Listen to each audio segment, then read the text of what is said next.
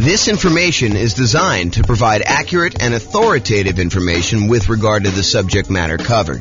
It is offered with the understanding that the presenters are not engaged in rendering legal, accounting, or other professional services. If legal advice or other expert advice is required, the services of a competent professional should be sought. Welcome to the Lexington Real Estate Investing and Real Estate Financial Planning Podcast. Learn all about investing in real estate in Lexington, Kentucky, with a combination of real estate financial planning and modeling with numbers specific to Lexington, plus syndicated, more generalized recordings of live and pre-recorded real estate investing classes, not all of them specific to Lexington. Be sure to stay tuned after a podcast for a message from our sponsors.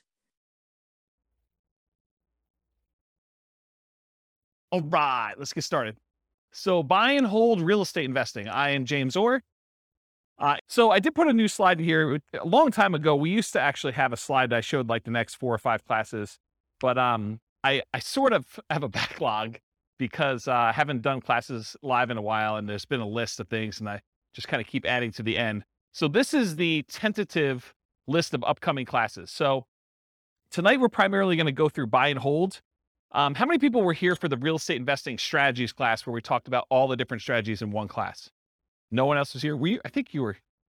Yeah, so we only had one person here for that. So in that class, I gave you an overview of all the different strategies. And one of your handouts that you have, this one right here.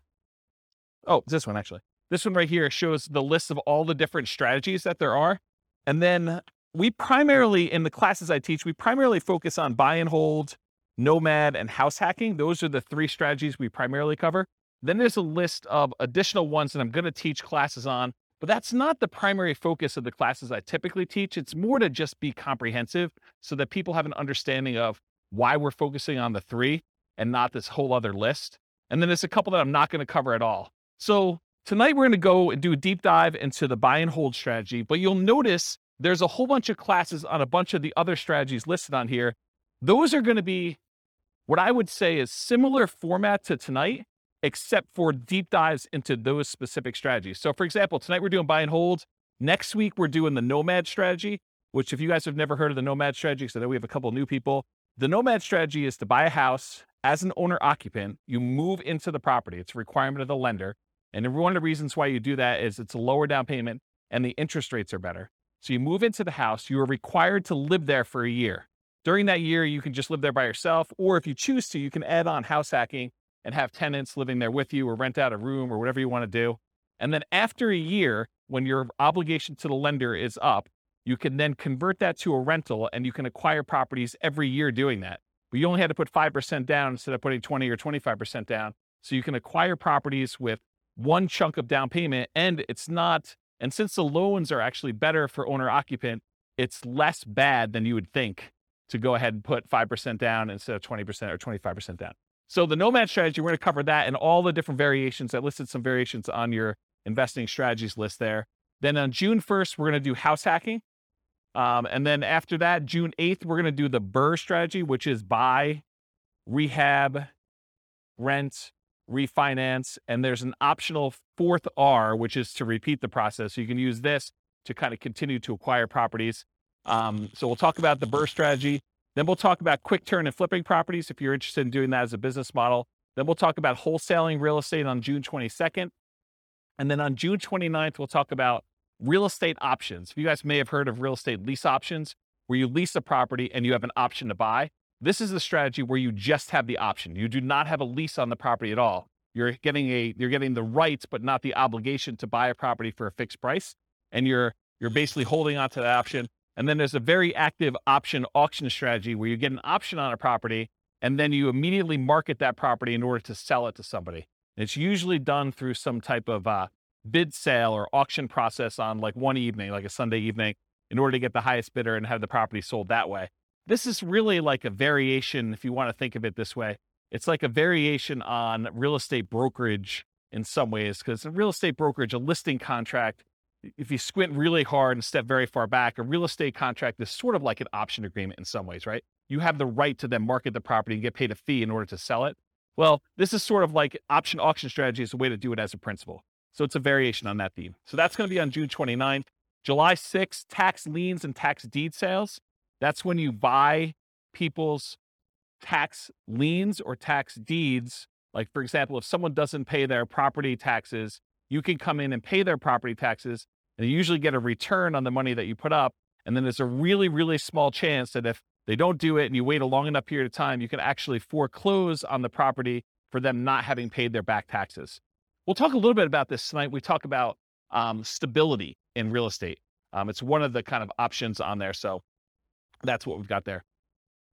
So tax lien, tax deed, real estate is going to be on July 6th. July 13th, I guess it's July 6th. July 13th, creative financing, real estate entrepreneurship. That's all the creative stuff. Subject to lease option, lease purchase, wrap financing, agreement for deed, contract for deed. That whole list on there is like that big graphic in the middle. That's that whole thing. July 13th, we're going to cover all those in one night. A lot of them are really similar in the mechanics. There's a little bit of difference, but they're very, very similar in how they're structured. So we'll cover all those that night. Then July 20th, I'll try to do real estate partnerships using this format. It'll be very different than the format we usually teach partnerships, but you'll like this new one. And then the next class after that, July 27th. Oh, this is sort of like the dividing line when I'm done teaching strategy classes. So this is sort of just getting through all the strategies on that list. And it's going to be very similar to the format tonight for those. And then next one is marketing to find off-market deals. This sort of supplements all these other strategies. If you're planning on doing deals where you're not going to buy them in the MLS, certain strategies are found in the MLS. Certain strategies are found usually through for sale by owners, and you have to market in order to find those. So we'll cover a lot of marketing to find off-market deals. I'll do a 2-hour class on that. And then this is a new class I've never taught before. On August 3rd, so I've got a client right now who went under contract on a new construction property back when interest rates were really, really reasonable. Interest rates are no longer as low as they were. And so they've kind of risen quite a bit. And so he's shocked by how much the monthly payment went up because he was counting on a certain number. And now that the interest rates have almost doubled, it's a much, much higher number. And so it made me think of, this is not the only case where we can have shocks when we're a real estate investor and we're considering buying properties. So I've got a list working through that is like all the different shocks you can experience when you're buying rental properties and then what to do about them. So number one is just being aware in advance that this could happen and what you can do to prevent them up front. But then there's some other things you may be able to do while the shock is happening. So that class is all about real estate investing shocks, things that can come up while you're acquiring properties that you may not have thought of. And then August 10th is 2 new concepts that you may not have heard before, but there have been ones I've been including in the Real Estate Financial Planner software for a while, and ones that someone mentioned a couple weeks ago. Was that you, Steve, that was mentioning those? Yeah. So there's these 2 concepts. One is cash flow resiliency, and the other one is equity resiliency. So cash flow resiliency, the basic idea is how much can your rent on a property drop before you have negative cash flow? So how resilient is the cash flow you have on your rental properties, on your whole portfolio? You can do it on a single property, but it's much more meaningful on the whole portfolio. And then equity resiliency is how resilient are you in your portfolio with equity when you have prices drop? And so there's different ways you can kind of like finance your portfolio or structure your portfolio where your whole portfolio is more resilient, and there's ways you can structure it where it's less resilient. So we'll go over a lot of different examples and talk about that on August 10th. And then on August 17th, overcoming hurdles for real estate investors. So there are several things that will limit your ability to acquire properties. You know, the most common ones I think a lot of people think of is down payments. I don't have enough down payment in order to acquire properties, or I can't qualify for loans for some reason. So I'm going to go over all the different hurdles that real estate investors have. We'll cover all those in that particular class. And then on August 24th, real estate investing Rubicons. So if you're familiar with history, I think it was Julius Caesar who was crossing the Rubicon, a river somewhere in, I don't know, another country.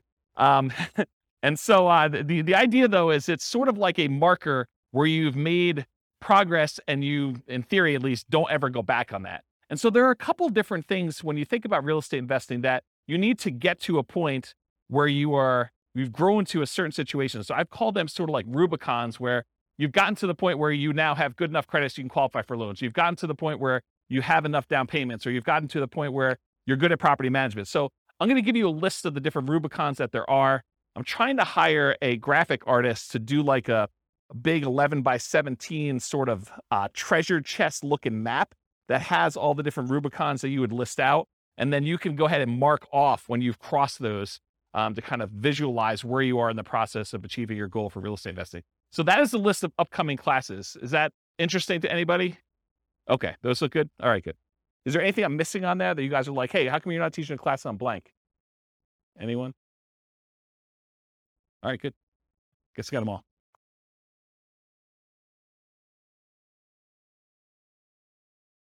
Oh yeah, I've been teaching classes for like 18, 19 years. So yeah.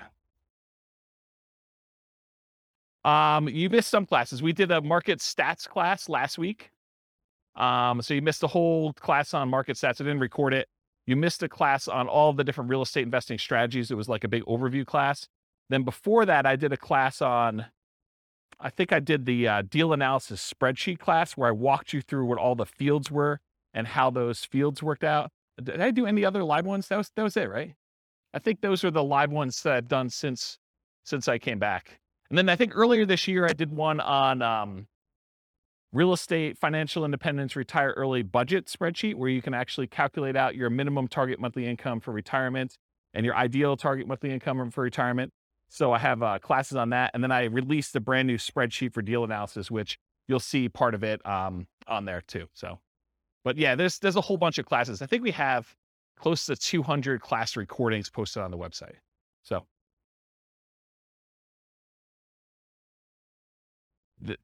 there you go. See, Steve's going to check me. I knew enough to know that it was like in another country and that it was a river, right? Was it Julius Caesar? There you go. See, I know just a little tiny bit about history to keep me dangerous. All right. All right, so buy and hold real estate investing. As I said, I'm James Orr. So real estate investing strategies. So you have the sheet with you, the handout. It says on the top, real estate investing strategies. That's basically this list. So the primary strategies that we kind of focus on are buy and hold, including short-term rentals, vacation rentals, the nomad strategy with all the different variations, nomad by proxy, nomad with house hacking, nomad to short-term rental, vacation rental, lease option nomad, and then the ultimate real estate agent retirement plan, which is, it's supposed to say agent in there. I need to update that slide. And then house hacking. So these are the ones we primarily teach classes on. This is where the overwhelming majority of the classes will ultimately be. There's going to be some kind of like one-offs, but that's where we are.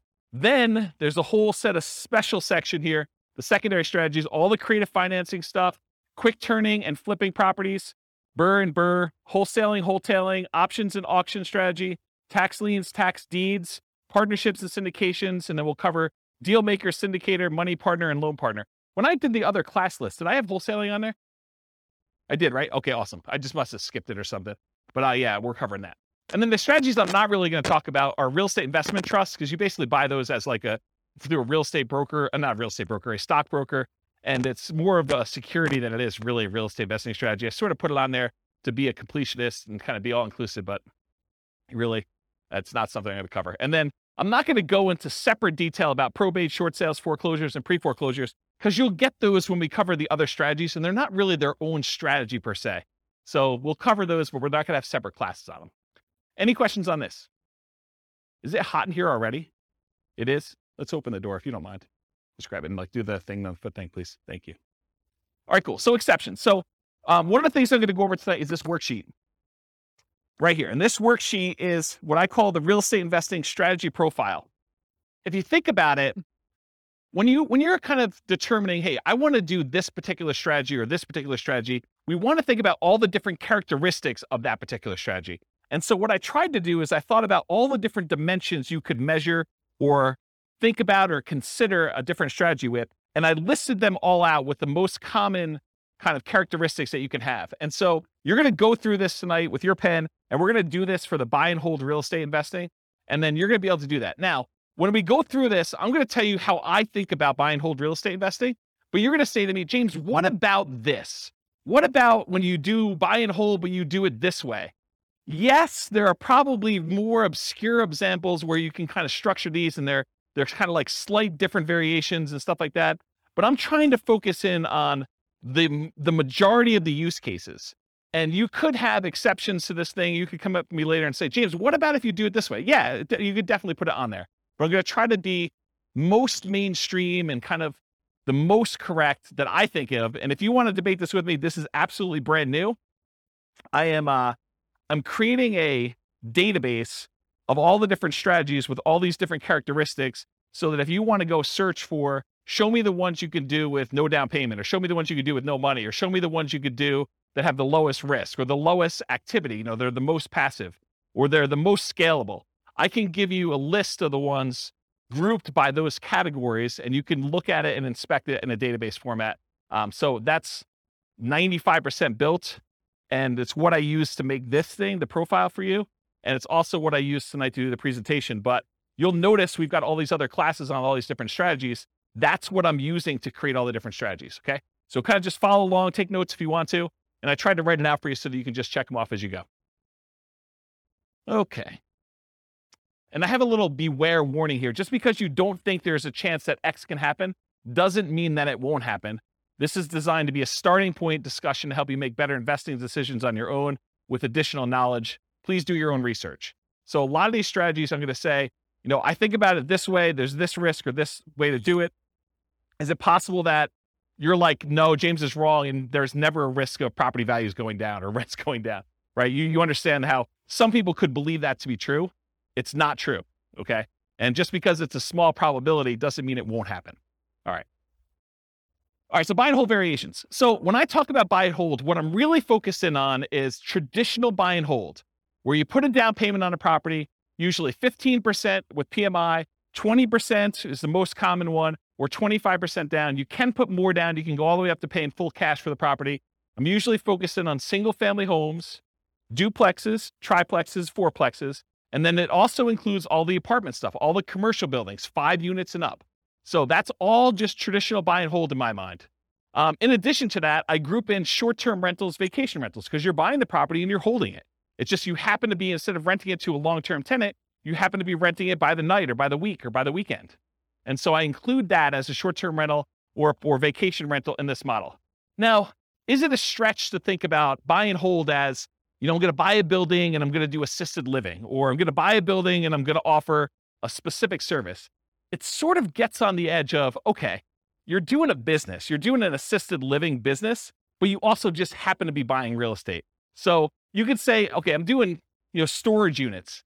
Storage units, I guess, is buy and hold, but it's not really what I traditionally think of. So could you kind of classify it as buy and hold? Yes.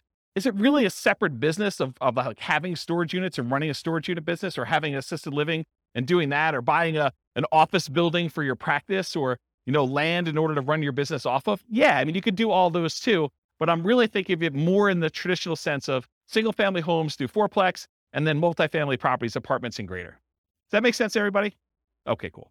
And this is intended to be, interactive. So feel free to interrupt. Please do use the microphone so your question gets on the mic, though. Just raise your hand. I'll bring you the mic, or someone else will bring you the mic. Any questions on this one? Cool. All right. So one of the ways I kind of classify different strategies is this a real estate investing strategy, or is this a real estate entrepreneurship strategy? And the way I kind of classify those is, with a real estate investing strategy, you're primarily taking money, deploying it, putting it into an investment, investing in something with the expectation of getting a return on your money. That's real estate investing to me. There's another way to look at this where you're out there doing work, you're doing labor. Maybe you have some money in the deal, but you're primarily working a job in order to create money, to create value in some way.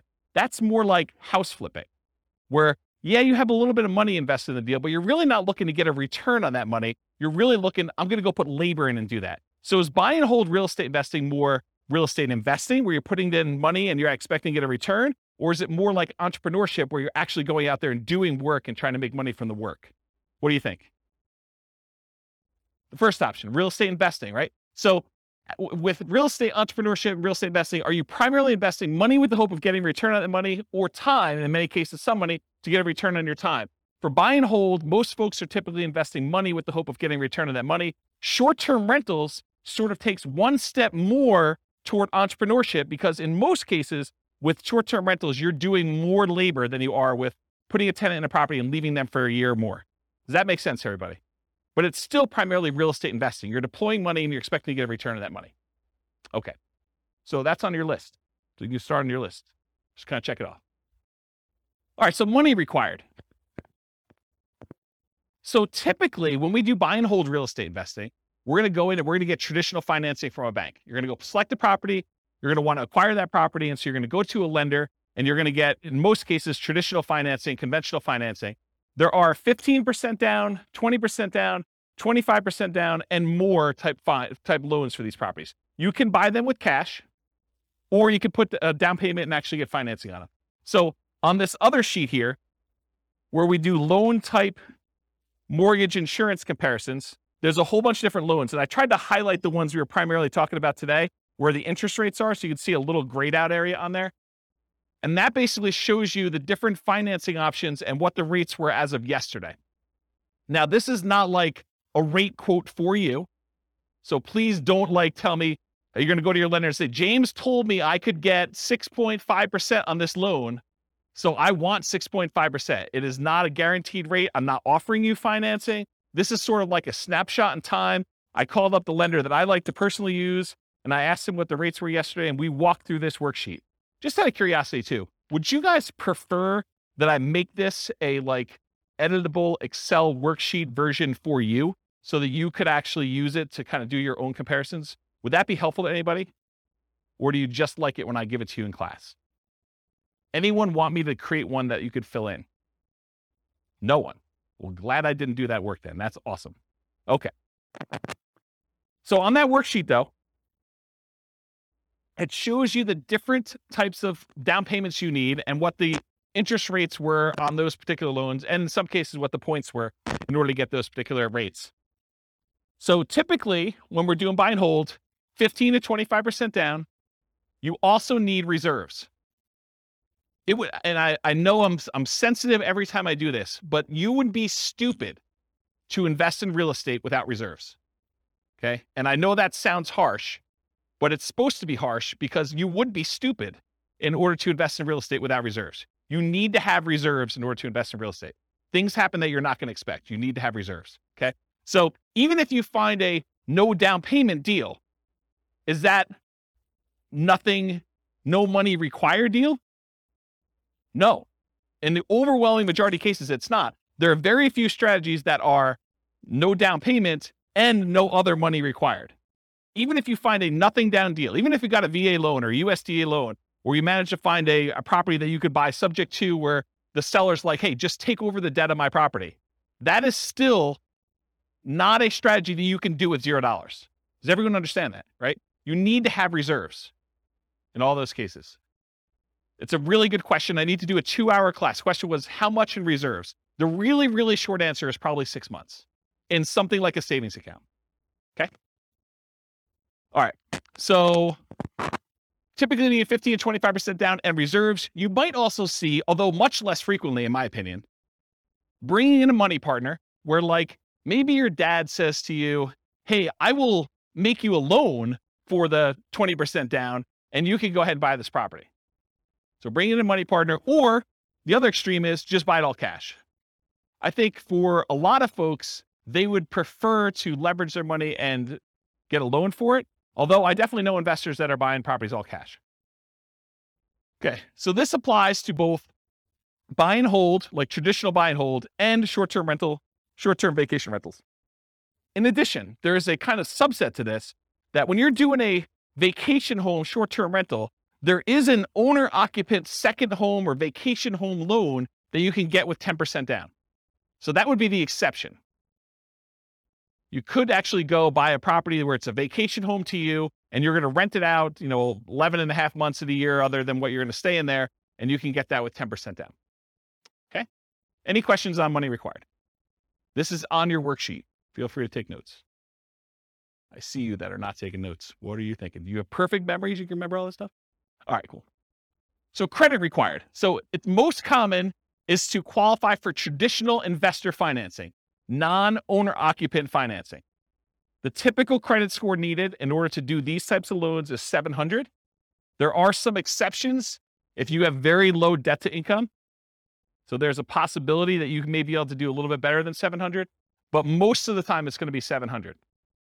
A less common situation, if you're buying a property without a loan at all cash, doesn't matter what your credit score is. You can buy the property all cash. Or if you're partnering with someone who's getting the loan, you may not need to qualify for the loan at all yourself, but someone will need to qualify. Okay? Important note, credit scores can change over time. Credit score requirements can change over time. So check with your local lender for the most up-to-date credit requirements. So just because James said 700, you can't go to your lender and says, James told me it's 700. So where's my 700 credit score loan? Because they may tomorrow go out and say it's now 720. We think that our risk profile is out of whack. We want to make sure that people at 720 are getting these non-owner occupied loans. They have the right to change their policies at any time. Individual lenders can, and also the companies that are, or organizations that are buying the loans in the secondary market can require that the loans that they're selling them have to have higher credit scores too. So it can work as either an overlay, that's if the individual lender just adds that as an additional requirement that they're requiring, or it could be from the quasi-government organizations that are buying the loans in the secondary market, or the investors that are buying the loans. Any questions on credit required? You guys are a quiet group tonight. Okay. All right, skills required. So the primary skills required for the buy and hold real estate investing strategy are deal analysis.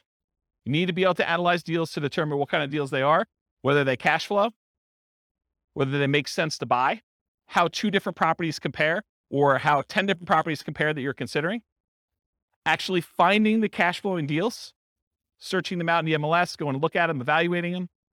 Acquisition financing, being able to get the loans that you need, those 15% down, 20% down, 25% down loans, and then property management skills.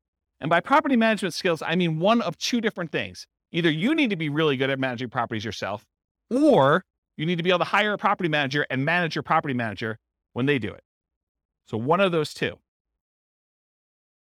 And then in addition, if you're doing short-term rentals, the skills for doing short-term rentals are slightly different than the skills for doing long-term property management.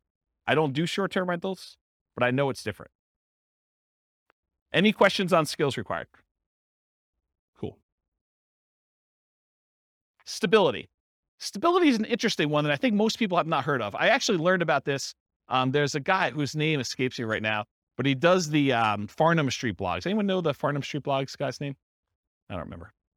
But he basically came out with a blog post. This is probably a couple months ago now. And it wasn't specific to real estate investing, but I immediately said, this applies to real estate investing. So we have this concept of stability. Something is passively stable is if you don't do anything, nothing will happen to it. It'll just sort of naturally work itself out.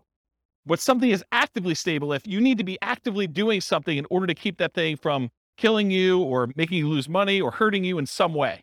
And so he separates things into passive stability and active stability. Real estate in general is actively stable.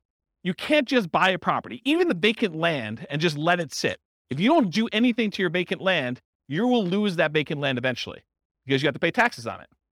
So you have to, by the even most extreme example of, I buy vacant land, I don't do anything, you will lose that property if you don't pay taxes on it. Okay? Now, as you move down the spectrum, if you are doing fix and flips, it is very active. If you don't actually do something with your fix and flip, you'll lose the property. In most cases, if you're doing a hard money loan, to the lender. Lender's going to come in after 6 months or a year, and they're going to take the property. So it's very active in that way. But even buy and hold, I would say, is an active stability. If you don't do something with your property, if you don't put tenants in there or manage your property manager, pay your taxes, pay your mortgage on it, pay your insurance, do all these things that you need to do, you will lose the property. And so I kind of started measuring real estate strategies on this spectrum of how active they are or how passive they are on the stability scale. And so buy and hold is actively stable. Short-term vacation rentals is a little bit more actively stable, in my opinion. In general, real estate investing is actively stable. However, some strategies and choices are more active than others. I'll give you another couple examples. Amortizing mortgages versus balloons and interest-only loans. If you get an amortizing loan, a loan that if you make all the payments for whatever time period, 15 years or 30 years, it will pay itself off. That is less active than if you get an interest-only loan that has a balloon, or you have, well, let's just use interest-only loan. So if you have an interest-only loan, at the end of the period of time, you still owe that amount on it. If you don't do anything with it, they're going to foreclose. So it's more active in that way. The other one actually gets paid off. What about buy and hold versus fix and flips? I think we talked about, or lease options. If you don't put tenant buyers in those properties and kind of keep on them and help them buy the property, Or if they don't buy the property, replace it with another tenant buyer who could possibly buy the property. You're gonna lose the property, or you're gonna lose money. Funding retirement via cash flow versus appreciation, debt pay down. So in retirement, one of the strategies, we did a whole class on this. I think it was called cash flow versus appreciation, where I had two different kind of like avatars, and one of them was going to use one of them was in a market, a real estate market that had more cash flowing properties. Another one was in a real estate market that didn't have very good cash flow, but it was highly appreciating. And so they were going to, kind of see if they could fund retirement by through the cash flow on the properties, or fund retirement by using the equity they had in their property from appreciation. Well, funding your retirement via cash flow is more passive, still actively passive, but it's more passive than it is actually trying to do this with appreciation and debt pay down. Because with the appreciation debt pay down, you have to do stuff. You have to either sell properties, we have to do cash out refinances, we have to do stuff in order to get at the money in the property. It's hard to access that. Okay, those are examples. Any questions on this concept? Does that make sense? All right, cool. Scalability. So did anyone listen to the class I did on Real Estate Investor Fire, where I had this slide? But it was a different version of that. It wasn't the class where you guys yelled fire at me. It was the one I did on a webinar. And I talked about all the different stages of fire and the phases of fire, and I broke that out. So this is a slide from that whole class. I'll try to cover it very quickly. But the idea is that there are certain strategies that will get you to certain dollar amounts. So if you think about real estate investing is remarkably good at getting you to about this is one of those things where there's lots of exceptions and people could argue with me, but about that deca-millionaire level, okay? Really easy to get you to $1 million net worth, relatively easy to get you to this deca-millionaire kind of thing. But if you want to become a 100 millionaire or greater, real estate becomes a lot harder to get you there, okay? Partially because you're limited in the number of loans and the types of loans you can do unless you have exceptional income and exceptional assets to begin with. So it becomes a harder strategy to do that. And what this chart shows, I'll kind of jump ahead to show you what it is, but this breaks down the net worth and like what percentage of it they have in stuff like other assets, mutual funds, stocks, fixed income, managed assets, and real estate is one of them. So it shows you the percentage of their overall asset base that they have broken out by how much net worth they have. And so when you have a 10K net worth, not a lot of people have much real estate at all, because 10K is pretty low. But for the 100K net worth, they have a pretty decent sized real estate equity. And then up to this 1 million thing, real estate becomes a relatively significant percentage of that, of their net worth. And then getting up to this 10 million, real estate becomes a pretty significant thing. But then you'll notice over time, real estate actually declines. The amount of real estate that you have as a percentage of your net worth actually goes down. And so when you think about scalability, certain strategies are much more likely to get you to the point where you are scalable. So for example, let's think about this as an example. Is it easier to get to a $1 billion net worth running a flipping business where you're trying to buy properties, flip them, and make money? Are you going to become a billionaire doing that? What do you think? Probably not. Do you think let's even use 10 million. Are you going to get to a $10 million net worth flipping properties and making $25,000, $30,000 a flip? It's going to be hard to get there. Would it be easier to get there if you were buying rental properties, buying $400,000, $500,000 rental properties and acquiring a bunch of those and letting them pay off over time, letting the whole asset base appreciate, letting your loans get paid down if you have loans, getting cash flow on those properties and reinvesting it and acquiring more rentals? Are you more likely to get to a $1 million or $10 million net worth doing that than just doing jobs where you're flipping properties and making $25,000 or $30,000 a pop? Can you see how certain strategies are more scalable than others to get to certain levels? Does that make sense? Okay. So in my opinion, the buy and hold real estate investing strategy tends to be one of the better scaling real estate investing strategies that there are. Of all the different ones we're going to cover, especially the ones that are much more active, where they're more entrepreneurial, buying properties and using it as a wealth building tool is a relatively good one. But even that has limitations. It's really, if you're doing buy and hold, you're much less likely to get there, to get to like this 100 million or, billionaire type status if you're doing that. So it's scalable to a point. Really, really good at getting 1 million to 10 million, in my opinion.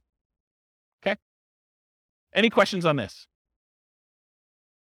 There's another like 10 minutes on this particular chart in that other class, which maybe I'll put a note in the show notes or something for the recording. Okay, risk exposure. So another way we want to measure real estate investing strategies is think about how risky they are.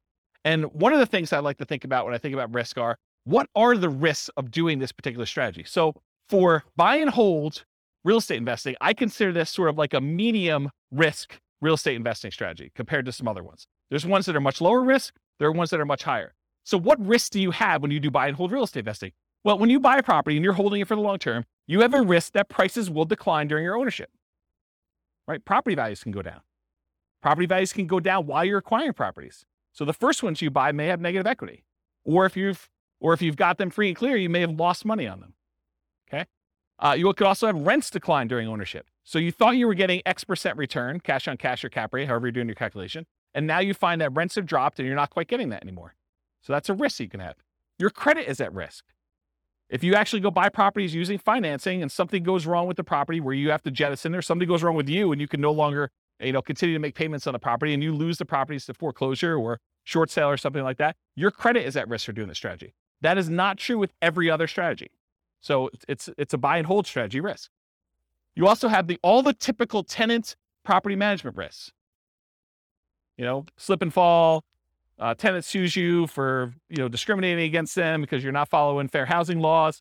All those things that you have for doing property management, that is a risk you have for doing this strategy. So I think it's in the moderate kind of medium range for risk. It's not super, super risky. It's not also the lowest risk. You could argue that there's slightly more risk with short-term rentals, vacation rentals, but this is probably offset by an increase in income. So you're making a trade. So I think short-term rentals probably have a slightly higher risk. But I also would say that short-term rentals have an additional risk, the risk of an additional risk of changing policies. Like we're seeing HOAs and some cities kind of change their policies about allowing short-term rentals. So you don't have that risk as much with long-term, year-long lease type tenants. Any questions on risk? Are you seeing the format we're using for these other ones and how this will be helpful to understand if you're considering other strategies, how they all measure up? You seeing that? Is that gonna be helpful? Okay, profit speed. So how quickly do you make money and what size of money do you make at what interval? So you can make $1, but is that like a decent amount chunk? So we want to think about also how quickly it happens and then the magnitude or the size of your profit. So I'm calling this profit speed. And if you've seen this before, this is my return quadrants. This talks about the 4 different areas you see that you get returns on by owning rental property. And then I also have reserves in there because you tend to own a small return on the reserves you keep. Whether you keep them in a savings account, you're getting 1% a year. You keep them in the stock market, and you're earning 8% per year. So you do get a return on the reserves you have, but it also drags down the overall return on investment when you kind of like say, I have to have 6 months or 12 months of reserves for my property. You realize that, well, my appreciation needs to take into account the amount I set aside in reserves. I can't not do that calculation, in my opinion, correctly, unless you take into account reserves. So we're thinking about just the return you're getting. There's a return from appreciation, the property value tending to go up over a long period of time. There's a return from debt pay down, the amount you pay down on the loan. If you don't have a loan on it, you don't get this return. If you're paying cash for property, this is 0. So you get these 2 returns. These 2 returns are what I call cash later returns. So all the stuff on the left is the stuff that you get later, because you can't usually access appreciation or debt pay down until you either sell the property or you do a cash out refinance. So these ones on the left-hand side are the returns you get later, cash later. The ones on the right are cash now returns. So cash flow, the difference between the rent you're collecting on the property or other income you're collecting on the property minus all of your expenses, including vacancy, taxes, insurance, maintenance, your mortgage payments. Did I forget any? Basically, it's all those, okay? So cash flow is the net difference between what you're bringing in and all of the expenses you have in your property. That's cash flow. And then by owning a rental property, you also get tax benefits, which it's depreciation. I call it cash flow from depreciation, though, when we take the gross amount of depreciation you have and you multiply it by your effective tax rate to give you an estimate of how much actual cash you will receive back on your taxes, either in your monthly paycheck or your weekly paycheck from your job, if you decide to change your exemptions, or at the end of the year when you file your taxes where you get a big lump sum, you'll get some money back. I call that cash flow from depreciation. The ones on the right are cash now. You get the cash flow at whatever interval you're collecting rents minus your expenses. So usually monthly, unless you're doing some type of short-term rental, then it's weekly, wherever they do the payouts for your kind of platform that you're using for that. And then the tax benefits, you can collect those with your paychecks every week, every 2 weeks, every month, or at the end of the year when you do your tax return. But it's not like you have to wait a long time like appreciation debt pay down.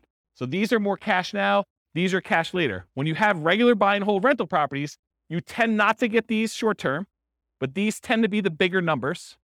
Your appreciation on a property tends to be larger than your cash flow, just in general. It's not always that way. And then your debt pay down tends to increase over time. As you pay down a 30-year mortgage, it just gets larger over time, but it tends to be a bigger number too. Then your cash flow, although as interest rates rise, this gets smaller. I want to point that out. So cash flow and tax benefits, these tend to be relatively smaller numbers, unless you're doing a free and clear, and then your cash flow number should be much larger. But you're doing these tend to be smaller numbers, but they tend to be more quicker. So as far as like profit speed, with buy and hold real estate investing, you typically can start seeing cash flow within 30 days. You buy the property, you acquire it, you put the tenant in there. It's relatively quick. Rents and security deposits are typically paid in advance. So a lot of times someone pays rents at the first of the month for the month that's coming up. They're not paying it in arrears. They're paying it in advance. So you're going to get that up front. And usually you require a security deposit before they move in. So you'll see some money up front. Short-term rentals and using property manager can slightly delay the time to producing cash flow. If you've got a property manager in there, it takes them a while for them to receive the money, do all the accounting, and then pay you out on the 15th or the 30th or whenever they decide to pay you out. So there's an additional delay when you do that. Then whatever platform you use for your short-term rental, I'm sure there's some type of delay in there too. It's not like they're doing the deposit and giving you the money same day.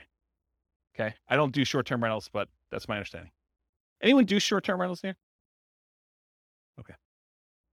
Usually a percentage return of amount invested, cash on cash, return on investment, or cap rate. So when you're thinking about like the order of magnitude, a lot of people throw around numbers like, I'm getting a 5% cash on cash or 10% cash on cash, or in some extreme cases, maybe they're doing a 100% cash on cash return on investment.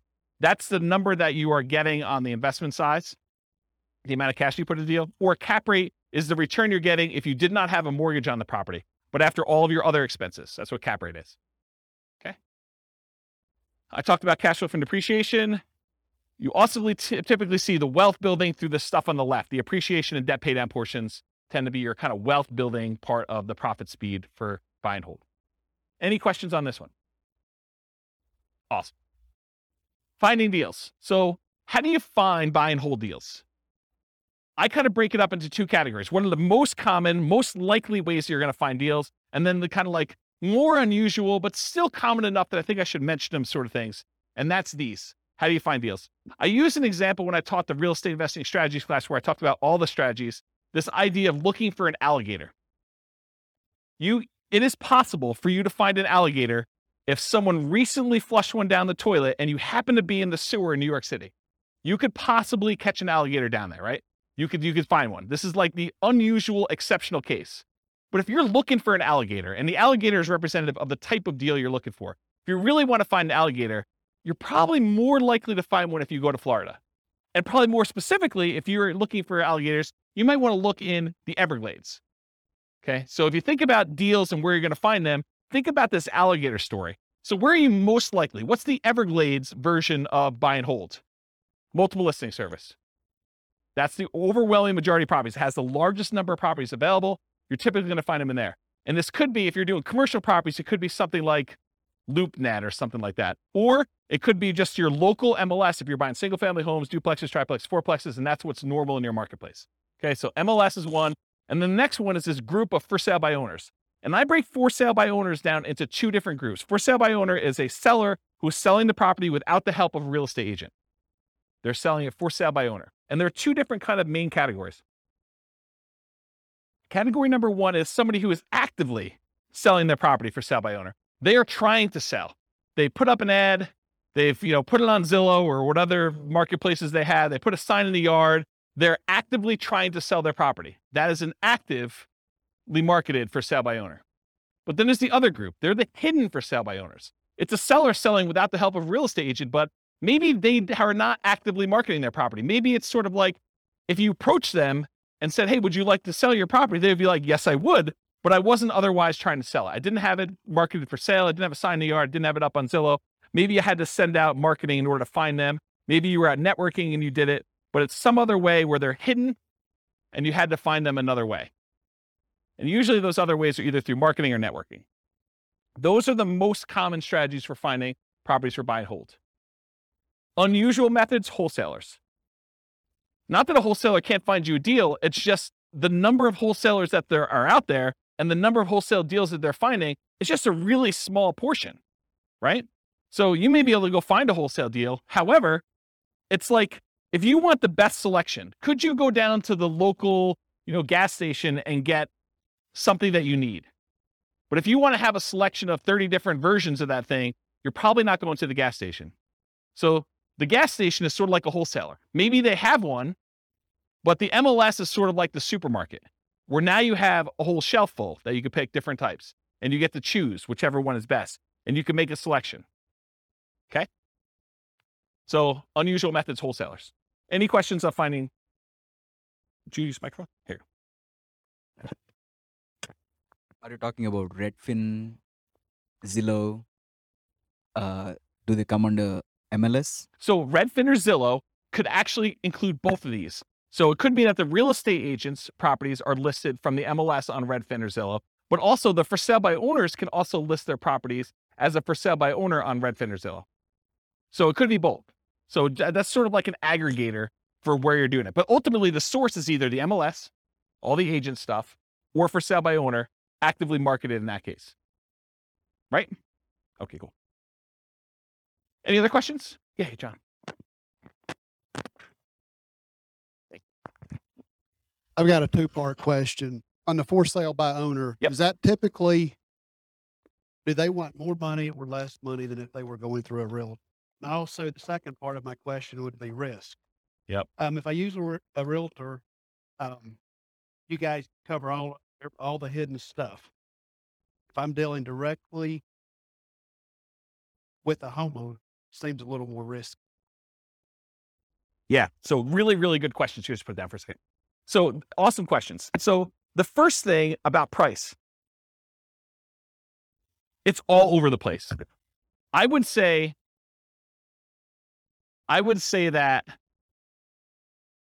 the for sale by owners I've seen, some of them are priced high because they want to get all the money, right? They're going to price it with whatever a realtor would have gotten, maybe even a little bit more, because they think that their property is better than all the other ones that sold. And they haven't had a real estate agent tell them it's not reality to get, $600,000 for this $500,000 property. They're like, well, I think I can get 600, so I'm going to list it for 600. So you could get some of that. Or you could get them not knowing the value. A lot of times we see that with an out of the area owner who knows that their parents bought the property for $250,000 and they can't imagine in their mind that it's worth $500,000 now. And they live in another state and they're just like, if we can get 300, that's awesome. And it needs a lot of work. And so it goes both ways. And the real estate agent ones, there are real estate agents that help sellers who are otherwise motivated. They want a quick sale and they realize it needs a lot of work and they're not trying to be super aggressive about getting every last penny out of the deal. So you could find those. But I think the overwhelming majority of the deals listed in the MLS are retail deals. I mean, they're priced for retail sale.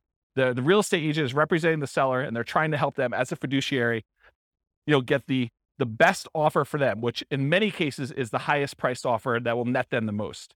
And so I think that is true. But there is that 5%, 10% of those that are also good values. And sometimes a full price deal, especially for buy and hold, is still a great deal.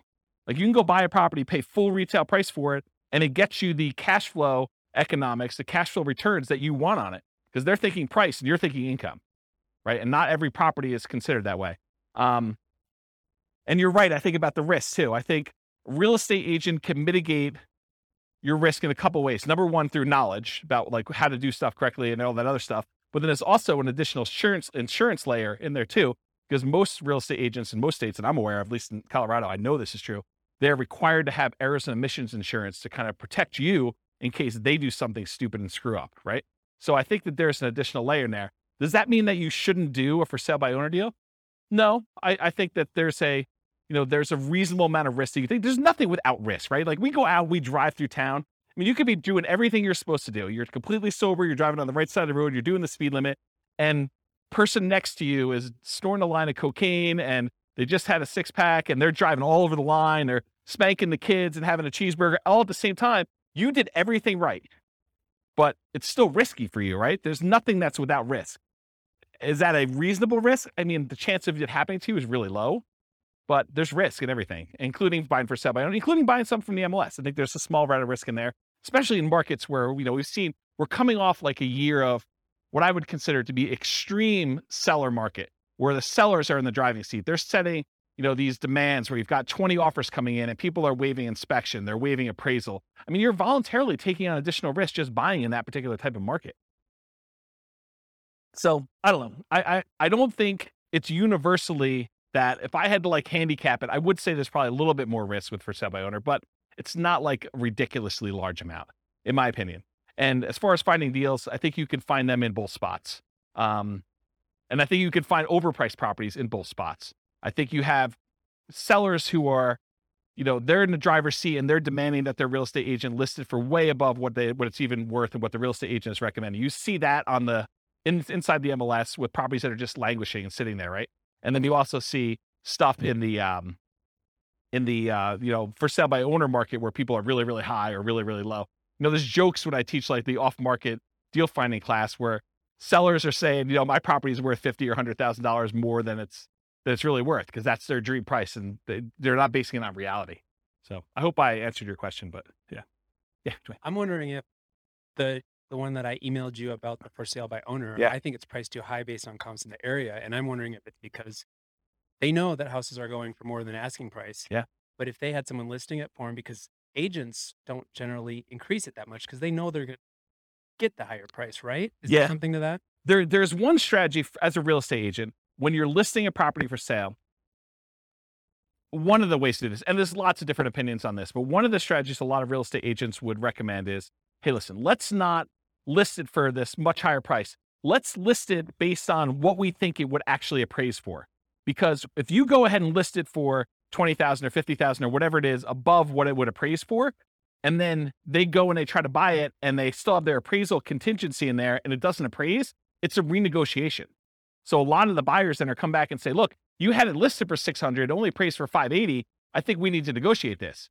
What you're trying to get a buyer to do is you're trying to get enough buyers, at least this is one of the strategies, but as a real estate agent, you're trying to get enough of the buyers to come in at $580, which would be supported by the actual other comps for appraisals, get it to appraise for $580, but get enough buyers saying this is a deal. It's listed for what it would appraise for, which might seem a little bit low in the crazy market. Get multiple people offering and maybe get them to say, listen, as long as it appraises for $580, I will then make up the difference to $600. And you want to get that offer because I think that's a stronger offer for the seller because they can get them to then make up that difference. So you're not renegotiating. So there's some strategy to that. Who knows where the market will be in 6 months, and that may not come up again, but that's historically how we've looked at that. Does that help you?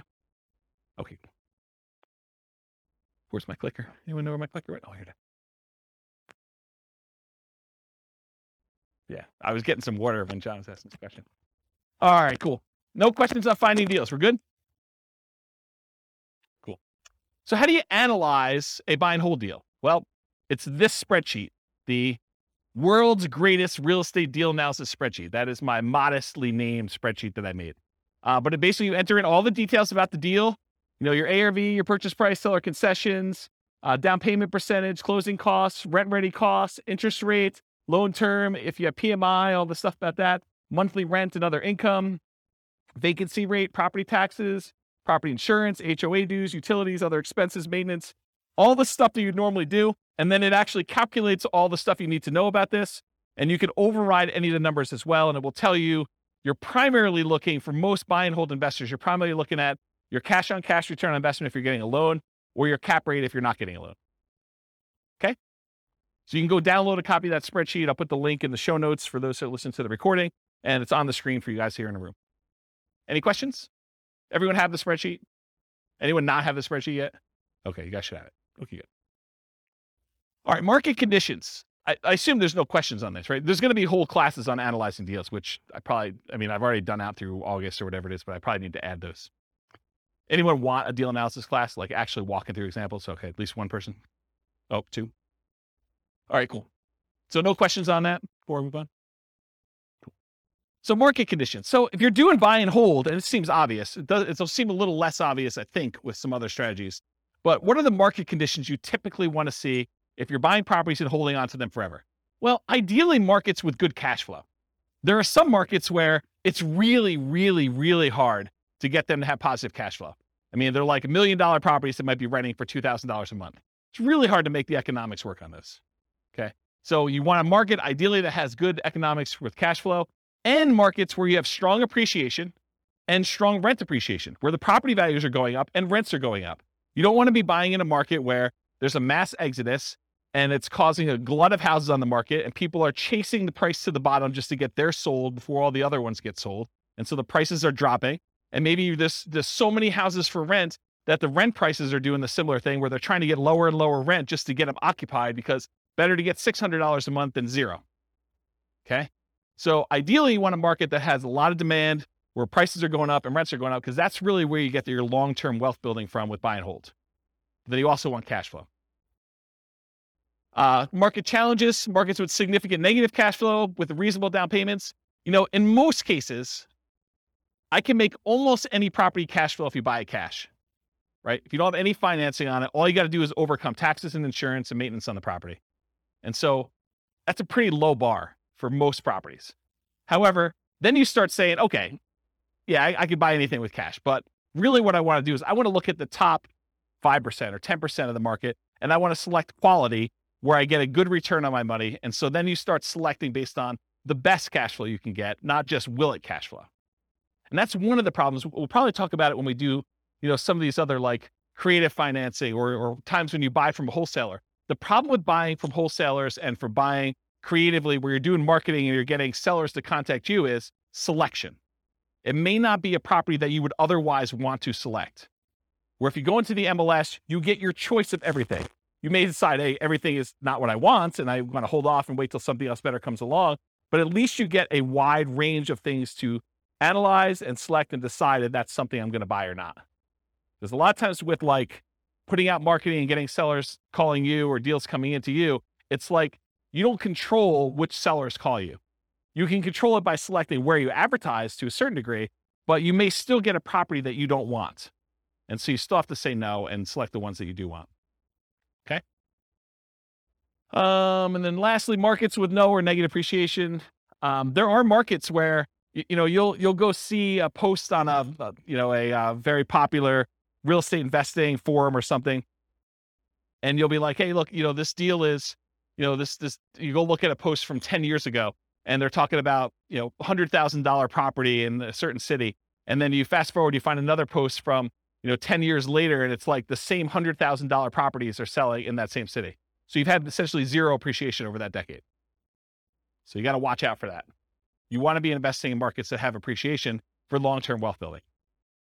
You can just cash flow them, but I think that you want the benefit. If you're going to go after a market, if you have any market to choose from, why not choose one that both has cash flow and you're going to get some wealth building through appreciation and debt pay down, and rent appreciation. Okay. So no questions on this? Everyone got it? Cool. Accessibility or availability. So in many markets, there are plentiful deals you could select from the MLS. So then it becomes a matter of saying, okay, there's 100 that would work. Now let me find the top 10 of those 100 or the top 5 of those 100 to really dig down and decide what I'm going to do. In other markets, it might be challenging to find any positive cash flowing properties except with significant down payments. I think we've been seeing, in our local market here, we've been seeing a move toward this. There was a time in our marketplace where you could find a good quality product, good quality property that with 20% down would have positive cash flow. It's much, much harder to do that now because prices have gone up a lot in the last 5 years. Interest rates in the last 6 months have gone crazy, like doubled, 3% to 6%. Rents have gone up, but not quite as much as property prices and interest rates. So it's getting harder and harder to find a property that would positive cash flow with just 20% down in our marketplace. Okay. And I think you'll find that in other markets too, especially with the same characteristics. I mean, we've seen massive price appreciation, not just in Northern Colorado, but overall in the nation. And interest rates are up all over the place. Yeah, Dwayne. How far behind do taxes usually follow that when they do assessments? Is that something that... That's a great question, because you're right. I mean, if property values have gone up and they're doing the reassessment every 2 years, which I think is very, very common, at least around here, that's the norm, right? Every 2 years, we see a reassessment. So they're going to use the new property value, and they've got their kind of like tax, whatever they call it, mills, or how they calculate taxes. They're going to use those times whatever their new assessed value is, and your property taxes are going to go up. So it's just sort of like 2-year stair step going up with that. Yeah. So it's definitely going to impact that, which is another reason why you probably shouldn't use just the last year's property taxes as your estimate, unless you're prepared for that shock. That's another shock for that class, right? Buying a property using the old tax assessment only to find out that 6 months from now, there's going to be a new tax assessment. It's going to change. Same thing we see with new construction properties, right? I mean, you've seen this where, sometimes we get really lucky where you buy a property and you're still paying taxes on vacant land. And it takes 3 months, 6 months, a year, whatever it takes for the county to come around and say, okay, now we're reassessing your property. It's no longer vacant land. It's got this $500,000 property on there. And now property taxes aren't $47 for the year. They're $4,700 for the year. Okay. So that's a big difference. Interest rates may be a significant factors, whether properties will cash flow or not. And the other thing about accessibility, availability, is verify that you can use your property as a short-term or vacation rental before buying it. You don't want to assume that you can. You want to check with the city. You want to check with the county. You want to check with the HOA at a minimum. And there may be additional municipalities that are limiting you. Those are the 3 that come to mind. Any questions on that? Cool. Using retirement accounts. There's some real estate investing strategies that you can use your retirement accounts to invest with. Buy and hold real estate investing is one of them. You can use your retirement account, your self-directed retirement account, to buy real estate with for buy and hold. A lot of times it requires special financing. So most of the time it's going to be a portfolio loan, and the portfolio lender is going to require a much larger down payment, usually about 35%. There are some ways to structure where you're getting the loan and someone else is partnering with you. Go see the partnerships class where we talk about that. But you could structure an LLC with some portfolio lenders who obviously don't see this as a kind of like good way to do it. But you can come in and be the loan partner on a deal for an LLC and only put 20% down in order to get some of those products. But if you're buying it just with your self-directed IRA, self-directed 401k, in most of those cases, because it can't be a recourse loan, they're going to require 35% down. The interest rate is going to be a little bit higher. And they're usually ARMs. Sometimes they'll do a 15-year fixed rate mortgage, but that's also going to hurt your cash flow because it's the 15-year amortization schedule makes your cash flow, it makes your monthly payment higher, which means your cash flow is going to be worse. So just realize that might not be ideal. And then the other thing to think about too is if you're trying to do financial independence, retire early, below when you can technically start taking money out of your retirement accounts, realize that if you're doing investing inside these accounts, it's not like you can access that money. You can't like collect the cash flow from the property that you have owned by your self-directed IRA or self-directed 401k. You have to leave that money in there until you can legally withdraw it, unless you want to pay the taxes and the penalties to get it out. Okay. So realize that if you're looking to do this for retiring at 45 or whatever you're trying to do, that's potentially problematic. And you'll need to come up with a bridge solution of some sort to do that.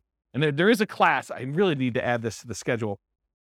I talked about this in that same Fire for Real Estate Investors class. I talked about this idea of, I used to call it coasting into retirement, but I don't want to confuse it with Coast Fire, which is something completely different. So I think I renamed it chillaxing into retirement.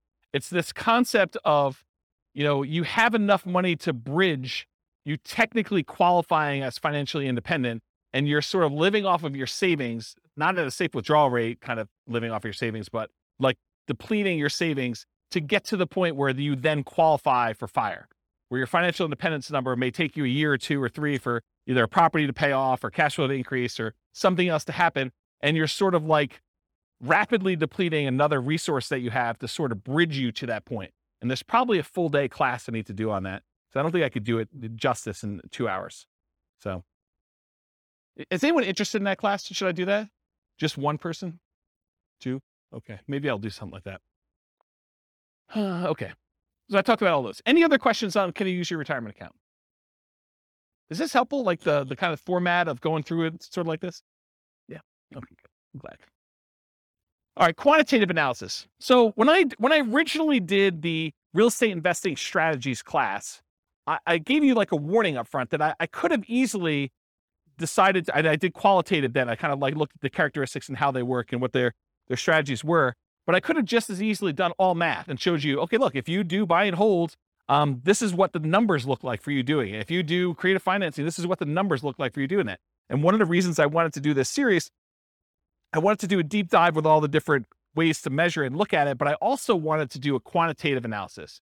And so what I'm going to do here for the series is I picked an avatar, a prototypical person, and I kind of have a story around them. And then I'm going to show you, okay, if this particular person, in this case, it's a group of people, a husband and wife, if this particular group of people, this kind of like partnership, this, what do you call it, couple, this couple decides to go ahead and utilize the buy and hold strategy, this is what the numbers look like for them. And I'm not going to go into crazy detail where I, drill into, this is what cash flow looks like, this is what their net worth looks like, I only use the metric of their ability to achieve the minimum target monthly income for retirement. So when do they actually become financially independent? And so I use that as a metric, as one measuring stick. And as we do today with a couple variations and creative financing and subject to lease options and wholesaling, I will show you how doing that strategy actually gets them to FI or not and how long it takes them. So that you can see relative sizes of how quick. If you're going to do fix and flips or whatever it is, how quickly does that get you to the point where you're going to be financially independent? Does that make sense? Okay. So that being said, how well does buy and hold perform toward achieving financial independence? So what I'm going to look at is 3 different scenarios, putting 15% down, and 15% down, it requires that you have private mortgage insurance. Private mortgage insurance is insurance that you pay as the buyer to protect the lender in case you default. So they say, look, I'd rather you put 20% down. However, if you really twist my arm, I will let you put 15% down, but it's more risky for me. So what I'm going to require is if I let you put 15% down, you need to pay this third party that if you then default, then they will make me whole for the difference. Okay. So you're paying as the buyer, a third party insurance company, a private mortgage insurance company to protect the lender for them being silly enough to let you do a loan for 15% down. Does that make sense? The way I worded it that way? Okay. So when you do 15% down, you're going to have PMI. And if you look on your worksheet, sorry, man, you got volunteered. I should have just taken a sheet, huh? So on your worksheet here, you'll see this 15% down column. And I show you the interest rates highlighted, but then a few columns down from that, it also tells you your monthly PMI or monthly MI for mortgage insurance. And so it shows you that the monthly MI is $150 a month for the 15% down one, and it's 0 for the 20% down and 25% down. You don't have mortgage insurance when you put 20% down or more. Okay?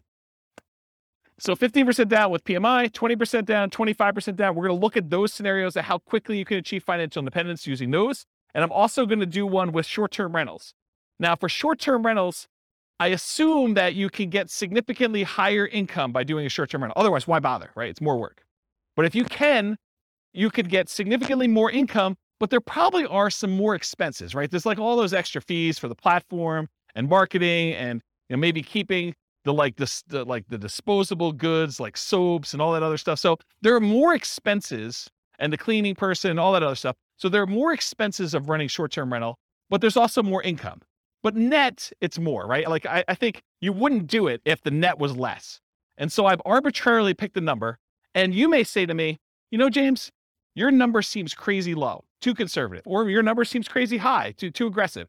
And I want to be able to change the numbers. You'll be able to change the numbers. I'll put a link in the show notes. I'll let you guys know what the link is, and you'll be able to go and see. And I'm going to do it for every city. So there's will be 300 cities. You'll be able to see numbers for your city. And then if the numbers I use for your city are slightly different, you'll be able to change those too. But I will start with reasonable assumptions for all cities. Then you'll be able to go in and say, look, it's not 25% more than what we're getting with regular rent for doing short-term rentals, it's actually 50% more, 100% more net after all expenses. And so you can go change those assumptions and then see how it impacts whether or not they achieve financial independence. For tonight, I have the assumptions up here in a second. I did use 25% more. And I also increased maintenance on it as well. So you'll see how that plays out. I also mentioned here, in many cases, there's usually more work involved for short-term rentals. So part of the increased income you get is your labor. You should think about that in terms of dollars per hour. So the differential you're getting above and beyond the work you would need to do as a regular long-term tenant in the property, you need to think about that as, okay, I also need to figure out that I'm also putting in an extra X number of hours, 5 hours a month or whatever it is. And so I need to take that money out and calculate what that means to me. You may be willing to do that though, because you're saying, look, if I can get this extra cash flow, I don't mind doing the 5 hours. That's worthwhile for me. Okay. So it's up to you to decide that. So any questions on this before I start going into some numbers? I'm moving toward numbers. I'm going to show you my assumptions here. Any questions? Okay. All right. So financial independence. So earlier this year, I did a class, I think it was called, I don't know, Financial Independence Retire Early Budget. And in that thing, I did a walkthrough where I walked you through how to do your own budget to determine what your minimum target monthly income in retirement is. That's like a lean fire, for those of you that are kind of familiar with that concept, or your ideal target monthly income in retirement. That's sort of like your fat fire or full fire number, okay? So I walked you through, you kind of walked through all your different expenses, your mortgage, taxes, insurance, HOA, and your own personal property, vehicle payments, all that stuff that you have there. And then I calculate your amount that you need in order to be able to achieve financial independence based on your expenses for kind of two different groups. So I'll put a link to be able to download the spreadsheet, maybe watch the video on there. So you'll want to know your number, but I used for them, I think $5,000, which I'll show you the assumptions for in a second here. But in order to achieve financial independence, it really consists of three parts. So how do you know if someone has enough assets coming in to support them in retirement? There are really three inputs for this. Input number one is passive income coming from things like Social Security, pensions, or annuities.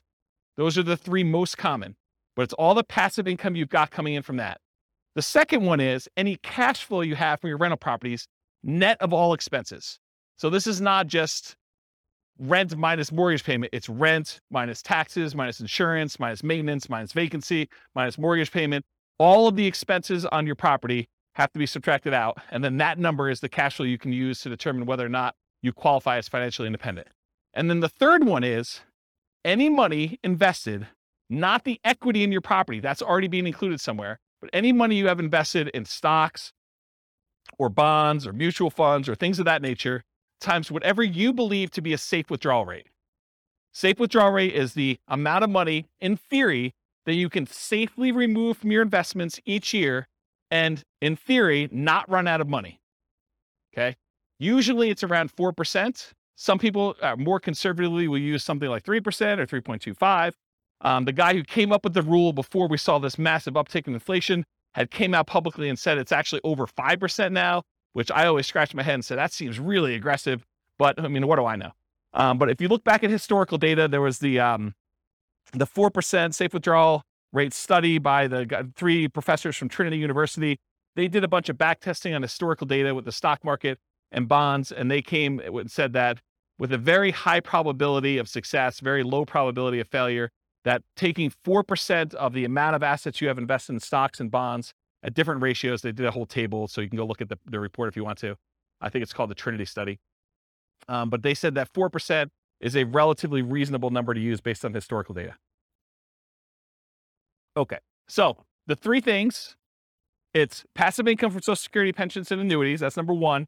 Any net cash flow from rentals. And number three, your yearly safe withdrawal rate multiplied by the amount you have invested in stocks, bonds, mutual funds, things like that. The sum of all three of those, if the money coming out from your cash flow, your passive income, and that safe withdrawal rate, if that exceeds the amount you need in order to live, then you are technically financially independent mathematically. Does that make sense? So in order to see if somebody qualifies for this, we're going to use any Social Security they have. So if they go late enough where they're old enough then to have Social Security, that will count for us. Okay. And I did a calculation based on their Social Security, and I think I started them at age 21, try to give them a really long runway. with this, okay? Any net cash flow from rentals. So if they're buying rentals in these scenarios, then the cash flow they have from the rentals after all their expenses counts. And then any money that they have in their bank account that's not being used for down payments or whatever, we're using a 4% safe withdrawal rate for that, and that counts as well.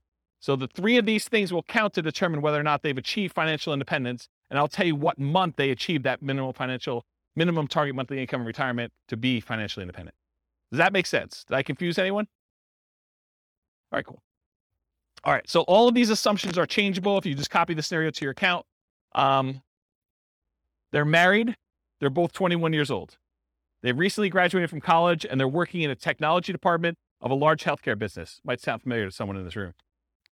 They have a total of $10,000 saved up. Okay, so they're not starting from zero. They've got 10K. They earn $72,000 a year combined. So $36,000 each. Does anyone have a problem with that number? Do they think it's too low? It's probably low. I'm looking at someone who works in that field. Yeah, it's very low. Okay. So I'm trying to be conservative though, right? Like if I come in here and I use, everyone makes $200,000 a year, people are like, whoa, James, no one makes $200,000 a year. So I get it from either way. So here's how I worked it out though. I said, okay, look, McDonald's is hiring at like $16 an hour for us, right? I mean, I think Qdoba, the burrito place I go to, they have signs on their door. They're hiring like entry level at 15. I was like, 18 seems like a relatively low bar, right? Maybe I'm wrong. Maybe it just seems like crazy, but it doesn't seem that far off. And that's $18 an hour, working 2,000 hours a year, $36,000 a year each is how I got there. Or you could say, look, if they're really as motivated to achieve financial independence as you say they are, then 2,000 hours a year is like part-time work, in my opinion. I mean, there's other people they're going to be offended by that, right? I'm going to get hate mail, like, oh, I can't work more than $2,000 a year. I mean, 2,000 hours, that's like the first 6 months of the year for me. I mean, I know there's some business owners in here that they're like, yeah, 2,000 hours. Yeah, that's easy, right? But I'm going to get hate mail, I'm sure. But I use 2,000 times $18 an hour to get $36,000 a year for each one. I think that's a reasonable number for a lot of folks. And so I'll try to use these same assumptions across all the different strategies to compare them. So you'll be able to see more of as close to an apples to apples comparison as you can be, knowing that you're comparing different things. Okay. This may be hard for you guys to believe. They're saving $1,000 a month before they buy any houses. Okay. So between the two of them, they're saving $12,000 a year on a $72,000 income. That's pretty aggressive, but they're motivated to achieve financial independence. In fact, I say that they're obsessed about achieving financial independence so they can retire early. They want to fire. They want to find their best path to financial independence together. They're both taking Social Security at age 67. That's what I modeled it at. And Social Security was estimated based on them working until the full age of 67. You guys all know that if you stop working earlier than 67, your amount of benefits actually goes down for Social Security though, right? You guys know that, right? Like if you don't put in enough, then you don't get the whole thing. It goes down. Okay. So I've assumed though, incorrectly, that they've worked till 67. So if they get to the point where Social Security kicked in and it matters to them, that will be a factor. But if it's before that, it really doesn't matter anyway, because they've then achieved financial independence without Social Security. Okay. Any questions on the changeable assumptions? Because you can go in and change these. You're like, hey, look, 72,000 a year is crazy, James. I don't know where you got the number from. Nothing? Okay. This is the worksheet you have, the loan types. I'm just pointing out that when they do the 15% down loan, I'm using 6.75%. That's what I got yesterday when I called my lender as the interest rate for a 15% down loan. And in order to do that, they had to pay 2 points to get that loan. They wouldn't give us a par rate. They wouldn't give us a rate where you didn't have to pay any points. Okay. And if you're doing 20% down at 6.625, there's 2 points for that as well, but there's no PMI. And then if you put 25% down at 6.5%, that's par. There's no points required in order to get that rate, and there's no PMI on that one. Okay, so that's the interest rates I'm going to use. If they were, when we cover Nomad next week, we'll be looking at these conventional loans, and you'll see the interest rates for those, what they are. For example, putting 5% down is 5.5% versus 6.75 or 6.625 or 6.5. This is why putting only 5% down starts to look attractive, is the interest rate's so much better. We'll cover that. We do Nomad. Any questions on this before I go on next slide? Okay, cool. More changeable assumptions. I modeled this out for 60 years. So if for some reason they don't achieve financial independence, it's possible they achieve it after 60 years. Okay, so 720 months, 60 years. So they'll be 81 at the end of this modeling. Based on their income, I think I looked it up. It should be about a 17.85% effective income tax rate. That's what I've estimated it to be. I'm assuming a 3% inflation rate over a very long period of time, guys. 3% is reasonable. I know we've seen crazy numbers recently, but look out long time in history. 3% seems right about there. 5.5% mortgage interest rate for the owner occupant, but they're not doing owner occupants except in some examples here, but they're doing the investor rates, which are listed on your spreadsheet. They have a 4% safe withdrawal rate number. They have $5,000 minimum target monthly income in retirement. So they're trying to get to the point where they have $5,000 a month in passive income from those three sources in order to be considered financially independent. And I do adjust for inflation. So it's $5,000 today, but in the future, it may be $7,000 or $8,000 or $9,000, depending on what time it is. Okay. And why did I pick $5,000 when they're making $6,000 a month? Because they're saving $1,000. So I want them to be at the same level of lifestyle, not at the same income. So they're not saving $1,000 anymore. They're only saving nothing because they've already achieved financial independence. So we're trying to get them to the point where they replace their standard of living, what they're actually living on. And I've also said, hey, look, when do they get to the point where they can live a $10,000 a month lifestyle, which I don't even think I showed you numbers for that today, but I do run that math and show you when they're earning twice as much. Okay. Any questions on these changeable assumptions? You can change all these too. Okay. So for the property, what kind of property are they buying? So here's the assumptions for the property. It's going to be a $375,000 property value, and it goes up at a rate of 3% per year. So it's keeping pace with inflation. It's not going up faster than inflation. It's not going up slower than inflation. It's pretty neutral. We're going to do 3 different down payment scenarios. So I'm going to do a 15% down, a 20% down, a 25% down one, and I'll show you the results from each. With the 15% down, there's PMI. I told you that. 1% of the purchase price in closing costs when they purchase. So they're going to have some fees for getting the loan. In addition to that, for the 15% down and the 20% down loans, there are 2 additional points in order to get the loan. You have to wait. Is that something that's common? What's that? The 15% down? There's a 15% down non-owner occupant program. No, but points. Is that common? No, it was unusual because we couldn't get them to quote us something at par rate. So they're saying, look, we're not even going to offer that. If you want to get this rate, you got to pay at least 2 points in order to get it. So it's just a kind of condition of our normal market right now. And you may be able to go to another lender where they'll say, it's not 6.75 or whatever it is. It's 7%, but it's par. They may come back and say that to you. And so each lender is a little bit different. This is one lender I called. There was a lender that I talked to told me that between 25% down and 15% down, there was only a quarter of an interest rate change. Yeah, it definitely is in that range. Okay. Sometimes it's more than that. Sometimes it's less. Okay. And then also, is there an equation to figure out upfront PMI? Like no. There's a whole 2-hour class on PMI, and I go over all the factors, and it's a calculation for them. And there's a lot of different variables in it, including how many people are on the loan, your credit score, price of the property. There's a whole bunch of factors. Yep. All right, cool. No seller concessions. They couldn't get the seller to give them any money toward closing costs. Interest rates, I already talked what those are. 6.75 for the 15% down, 6.625 for the 20, 6.5 for the 25% down, and the 15% has PMI. Doing 30-year loans, 360-month loan term. We assume $2,600 per month in rent, but rent increases at a rate of 3% per year. So rent is also keeping pace with inflation. It's not going up faster than inflation. It's not going up slower than inflation. So property price and rents are going up at the same rate. 3% of the monthly income is assumed for vacancy. So we're assuming that they're doing a really good job with property management and that they are starting, 60 to 90 days ahead of the property becoming vacant to make sure that they have minimal vacancy on their property. 10% of the monthly income is assumed to be maintenance.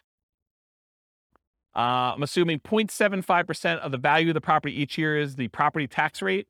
So that's about $2,800 per year in property taxes at the start. And it changes as property values increase. So around here, that number doesn't seem to be that low, or it doesn't seem to be that crazy. In other markets, they're hearing that and they'll be like, yeah, per month is the rate for that. Or they may be like, whoa, that seems really, really high. So Tax rates vary considerably across the country. 0.4, and you can change those. 0.4% of the value of the property each year is the assumed property insurance rate. So based on a $375,000 property value, that's about $1,500 per year in insurance. And again, that changes as property values go up too, because insurance should cost you more as your property value is worth more to continue to insure that property. Because if it burns down, they got to replace it. So this is a residential property, and 15% of the purchase price is considered the value of the land. We use that when we're calculating the depreciation benefit. Any questions on the property assumptions? This is sort of I always feel like I'm like doing a magic trick and I'm showing you, look, there's nothing up my sleeve. Like I'm showing you all my assumptions so that you know exactly what is about to happen. Then when I show it to you, you can't be like, but what's the insurance rate for that? What's the taxes for that? How much income are they making? Because I'm answering all up front. That way you can't say to me later, but wait a minute. Okay. All right. So I wanted to show you a baseline of, hey, if they didn't do any real estate at all, if they just said, I'm going to invest $1,000, I'm going to save $1,000 a month, and I'm going to invest that in the stock market, I'm going to get 8% return in the stock market, how long does it take me to achieve financial independence if I only invest in stocks? And for this one, it's primarily that 4% safe withdrawal rate times the amount that they have invested in stocks, right? Because that's where the majority of their money is coming from. So in that case, it takes them 482 months, about 40 years. Someone who's saving $1,000 a month, that doesn't seem like it's that wrong, right? I mean, it takes you 40 years to save up for retirement. You're going to be like 61 years old at that time, and you'll have enough to be able to replace your income using a safe withdrawal rate by investing in stocks. Doesn't seem unreasonable. So that's how long it takes. What if they just buy one owner-occupant property where they move in and they live there and they do the rest in stocks? Does that impact things? Turns out it does. They can actually retire, be financially independent at 396 months if they buy one owner-occupant property and invest in stocks otherwise. So considerably faster. What is that, 86 months? What is that? How many years is that? 7 years? Okay. Now at this point, we've kind of taken it back. They have not opted to buy the owner-occupant property anymore. They're only going to buy rentals. They're going to continue to live in a rental themselves, and they're going to buy up to 10 20% down payment rentals. If they buy 10 20% down rentals, they live in a property that they're not buying a property to live in. They're just staying in the property that they're renting in and continue to pay whatever rent increases there are. It takes them 370 months buying 20% down rental properties in order to achieve financial independence this way. If they buy 10 25% down rental properties, so they're putting more down, they're waiting longer in order to have the down payments, and they're delaying buying the properties, but when they buy them, they have slightly better cash flow because they put more down, they have a little bit better interest rate, they have to pay a little bit less in points, and they put more down, so they're borrowing less, so their monthly payment is lower. So they have the benefits of additional cash flow. That means that they can actually achieve financial independence in 346 months if they do it that way. Just something else to point out too. When you do the 20% down loan, and there's 2 points in order to get that loan, isn't that sort of like a 22% down loan? That's closer to that 25% down than you might have thought, right? Because it's not 20% down now, it's 20% plus 2 points. So it's really a 22% down loan in order to get that loan. Where the 25, you have no points. So it's really 22 compared to 25. So it's closer than you'd think. Right? You got a microphone? I guess it'd be on the amount that you're taking out the loan, 25% on purchase price, but that's right. It's a cost for one of them, and the other one you're actually getting even more benefit by putting more down. right. So it might be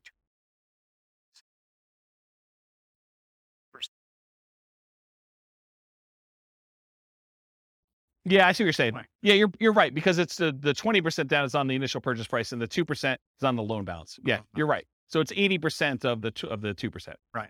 So 1.6. splitting hairs, but No, you're right. That's a good point. Okay, note to self. Steve not invited to next meeting. No, he's all good. Okay, cool. So we did that 25% down there. What if they do 15% down? It actually goes up. It matches what they did with the 20% down at 370 months.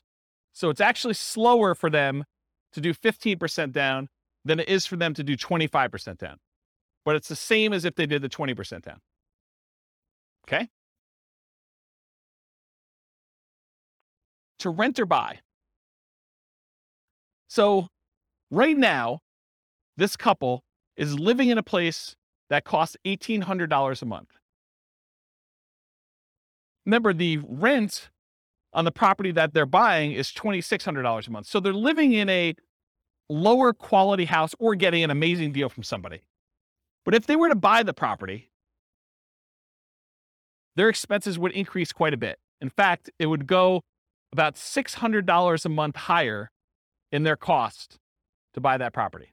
So instead of saving $1,000 a month, if they keep renting where they are, they would only be saving $420 a month when they buy a property to live in. So by buying a property to live in, yeah, they have a little bit higher standard of living, a little bit nicer house that they're living in, but they're also saving considerably less, which is going to impact their speed at which they can acquire properties. So should they rent or buy? Well, what if they owner-occupy, buy one property to live in, then they start doing their 20% down payment rentals? Well, if they do that, it takes them 394 months to achieve financial independence. Before, if they didn't owner-occupy, they were able to do it with 20% down rentals at 370 months. So it takes them 2 years longer if they decide to owner-occupy and live in a little bit nicer property to achieve financial independence. What if they do 25% down? In that case, it takes the same exact amount of time, 394 months. That's if them buying a property to live in and then saving up to do 25% down payments to do that. What is going on at 394 months that they're both the same? We'll come back to that. And then finally, if they do 15% down, it's still 394 months. Why are they all the same? Does anyone know why they're all the same? Why is putting, if you're going to owner occupy a property, but then you're going to buy 20% down, 25% down, or 15% down properties, why are they all the same 394 months to achieve financial independence? It's not that they all get paid off. It's that their owner-occupant property, they bought it not immediately because they didn't have enough for a down payment, so it took them a little while to save, but their owner-occupant property gets paid off at that point. And when you actually have your owner-occupant property paid off, you no longer need $5,000 a month to maintain that same standard of living. You actually are $5,000 a month, whatever that mortgage payment was, less. So your target to be able to achieve financial independence now drops. You no longer have to be able to afford that mortgage payment. You still need taxes and insurance, but not the principal and interest part.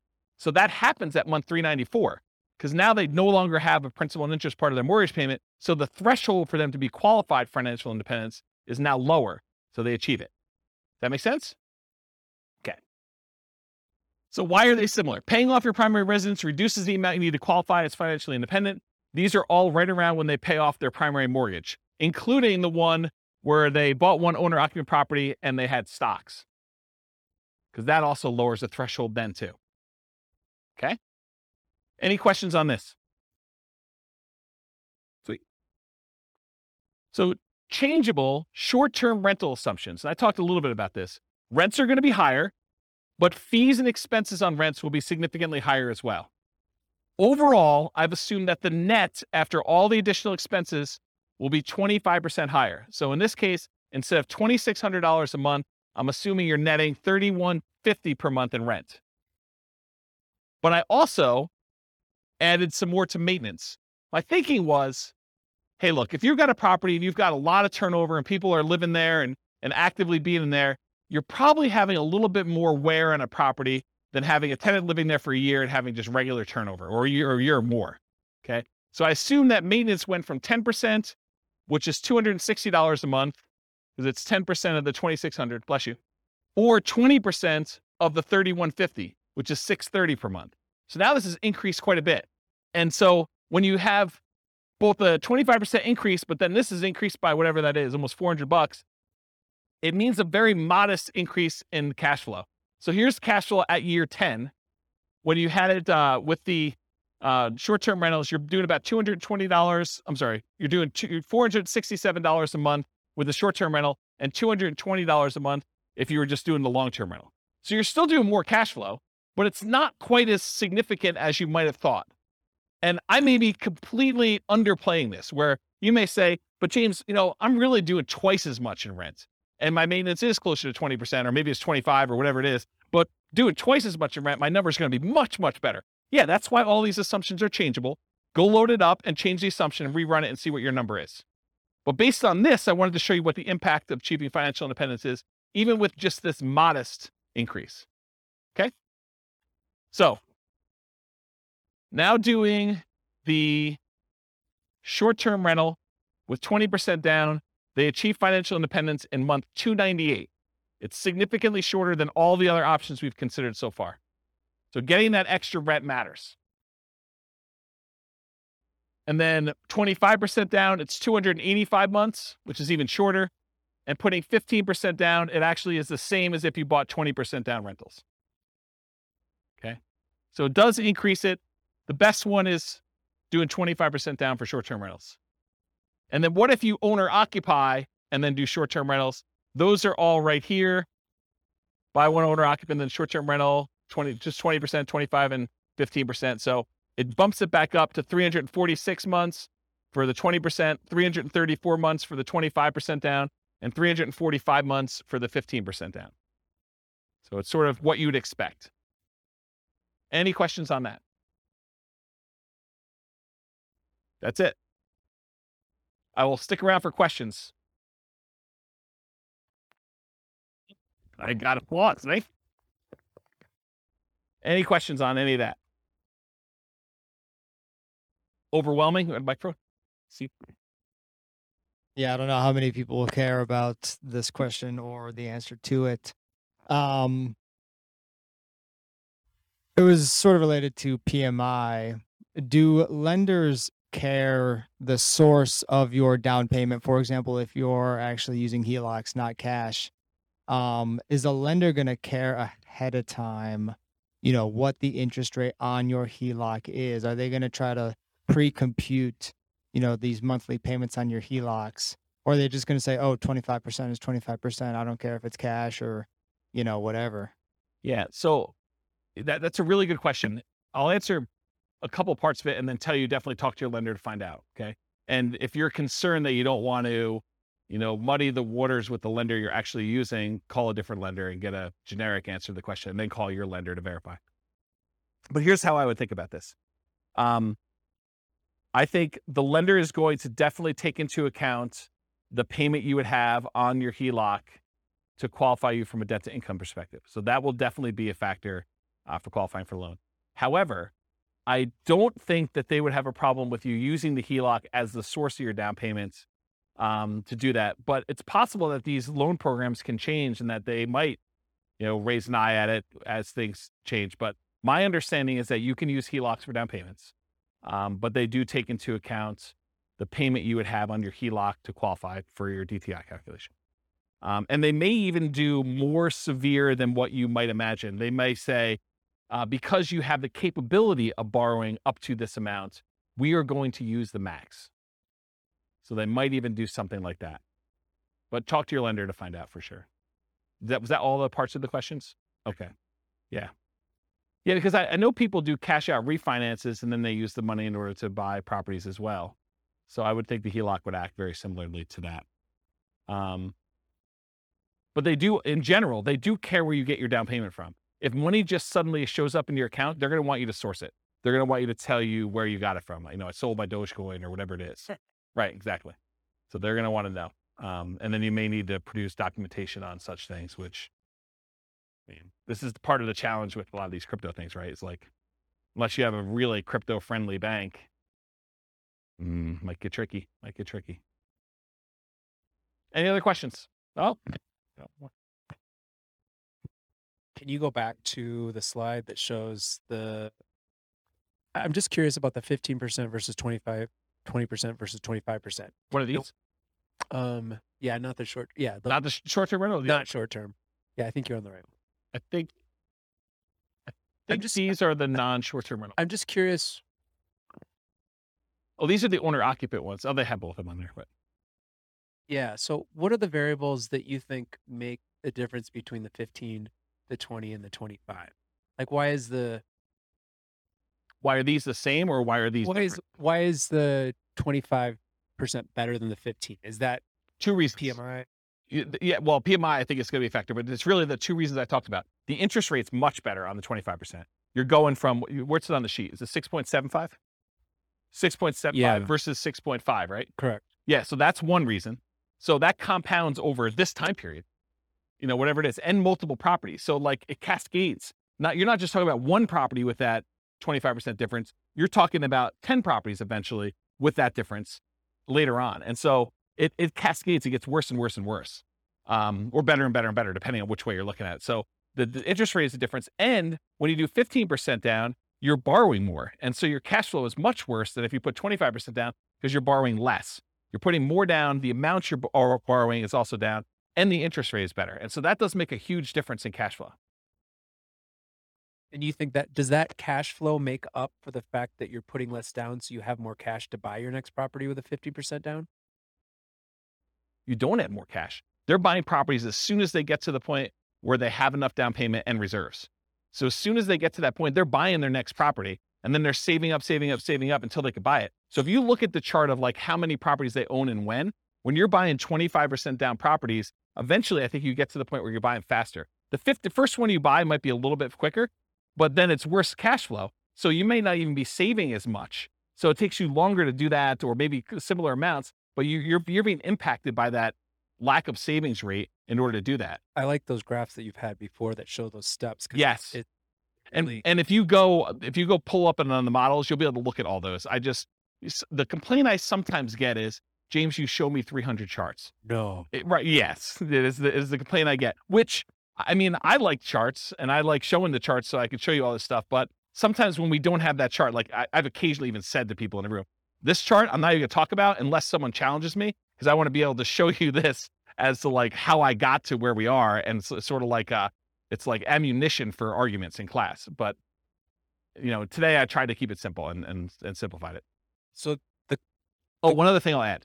So this exact person, have you been listening to the new Real Estate Financial Planner podcast where I go and I do like Andrea and her story and do that? Well, I'm doing this person through a large number of different scenarios. I'm going to take this storyline. And so I'll do individual episodes on each one of these scenarios. And so you'll be able to see a lot more detail too that way. it's using these interest rates all the way through. Yep. Okay. Yeah. I'm going to try to do like one story arc where we don't change anything. But then in the advanced versions of it, I'm using variable interest rates and variable appreciation rates and variable rent appreciation rates and variable inflation rates. And one more variable thing, but there's like 5 things that are variable to show you and then I'm going to run it 1,000 times to show you what the range of expectations are. They may be financially independent anywhere between month 274, where it's 1 time out of 1,000, all the way up to month 495. I'm just making up these numbers. And that's 1 time out of 1,000. And the majority of them are in this range of here to here. And I'll be able to show you that in advance. And those are based on historical data, like the variable rates, No, they're variable. So like instead of doing an interest rate of 6.5, I'll say, look, it's 6.5 month 1, but there's a chance it could go up to 6.25 the next month, or it could go down to 6.375. And so there's just a probability distribution. And so sometimes, one run out of 1,000, maybe it actually ticks down. But another time it might actually tick up where they go to 7 or 8 or 9 as you're buying more properties. But it changes every month so that when you finally do buy a property, the interest rate may be much different than what it is today, but it's doing a change each month to see where it moves. And over a large enough sample size, and I don't even know if 1,000 is truly large enough, but it gives you a decent range of what the values might be. And you could see hey, interest rates has a major factor here. And so if interest rates go up, this looks much worse for them. If interest rates go way down, this looks amazing for them. And so you can now see some of those things happening with interest rates, with rent appreciation rates, because what happens if the market softens and they're getting better deals as they're acquiring, and then it turns around and they go up? What happens if prices go up when they're buying, and then it starts taking off when they, kind of get to the point where they have 10? All of those things can happen in those runs as well. And it combines with rent appreciation and price appreciation and interest rates and inflation rate. And the stock market rate of return is also random. So those are the 5. Does that help? I'm just picturing in my mind, what if at year 7 interest rates go down and you refinance, and how would that? I mean, that's what's awesome about my software is that I could say if interest rates drop below a certain thing, refinance and ratchet it down. And then how does that improve? That could be part of the algorithm for doing the testing. This That is would be lit- really, yeah, that'd be really interesting to see like how 15 and 25 changes, and if 15 shoots farther ahead based on a 5-year refinance to the same interest rate or something. This is literally why I wrote that software, because I had those same questions, right? About my own personal stuff. I'm like, look, I'm on this plan. What happens if? And then my mind just goes crazy. What happens if stock market tanks? What happens if there's a real estate market correction again? What happens if prices go out of control up, or prices kind of stabilize, or prices go down and I'm able to acquire more properties? Like, what do all these differences mean to me? And how does it impact my ability to be resilient in retirement? Or, during my acquisition phase of kind of getting to that point, like, what happens there? This is literally why I wrote all this stuff. But those are the types of questions. Yeah. So that's it. Okay, cool. That's it. All I got for you guys. Thanks. Stick around for questions. That's all I got for you.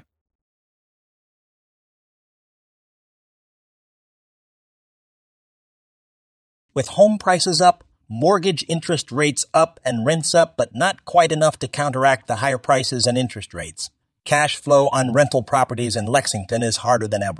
Book a call with the Real Estate Financial Planner to apply our proprietary 88 strategies to improve cash flow on your rentals.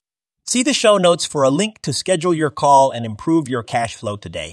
If you're a real estate agent, lender, or professional in Lexington that wants to help our real estate investor listeners, consider reaching out to learn about collaboration opportunities with this podcast. We'd love to add more value to our listeners by having you assist our investors buy, sell, and finance their real estate investments. See the show notes to schedule a call to discuss collaboration opportunities.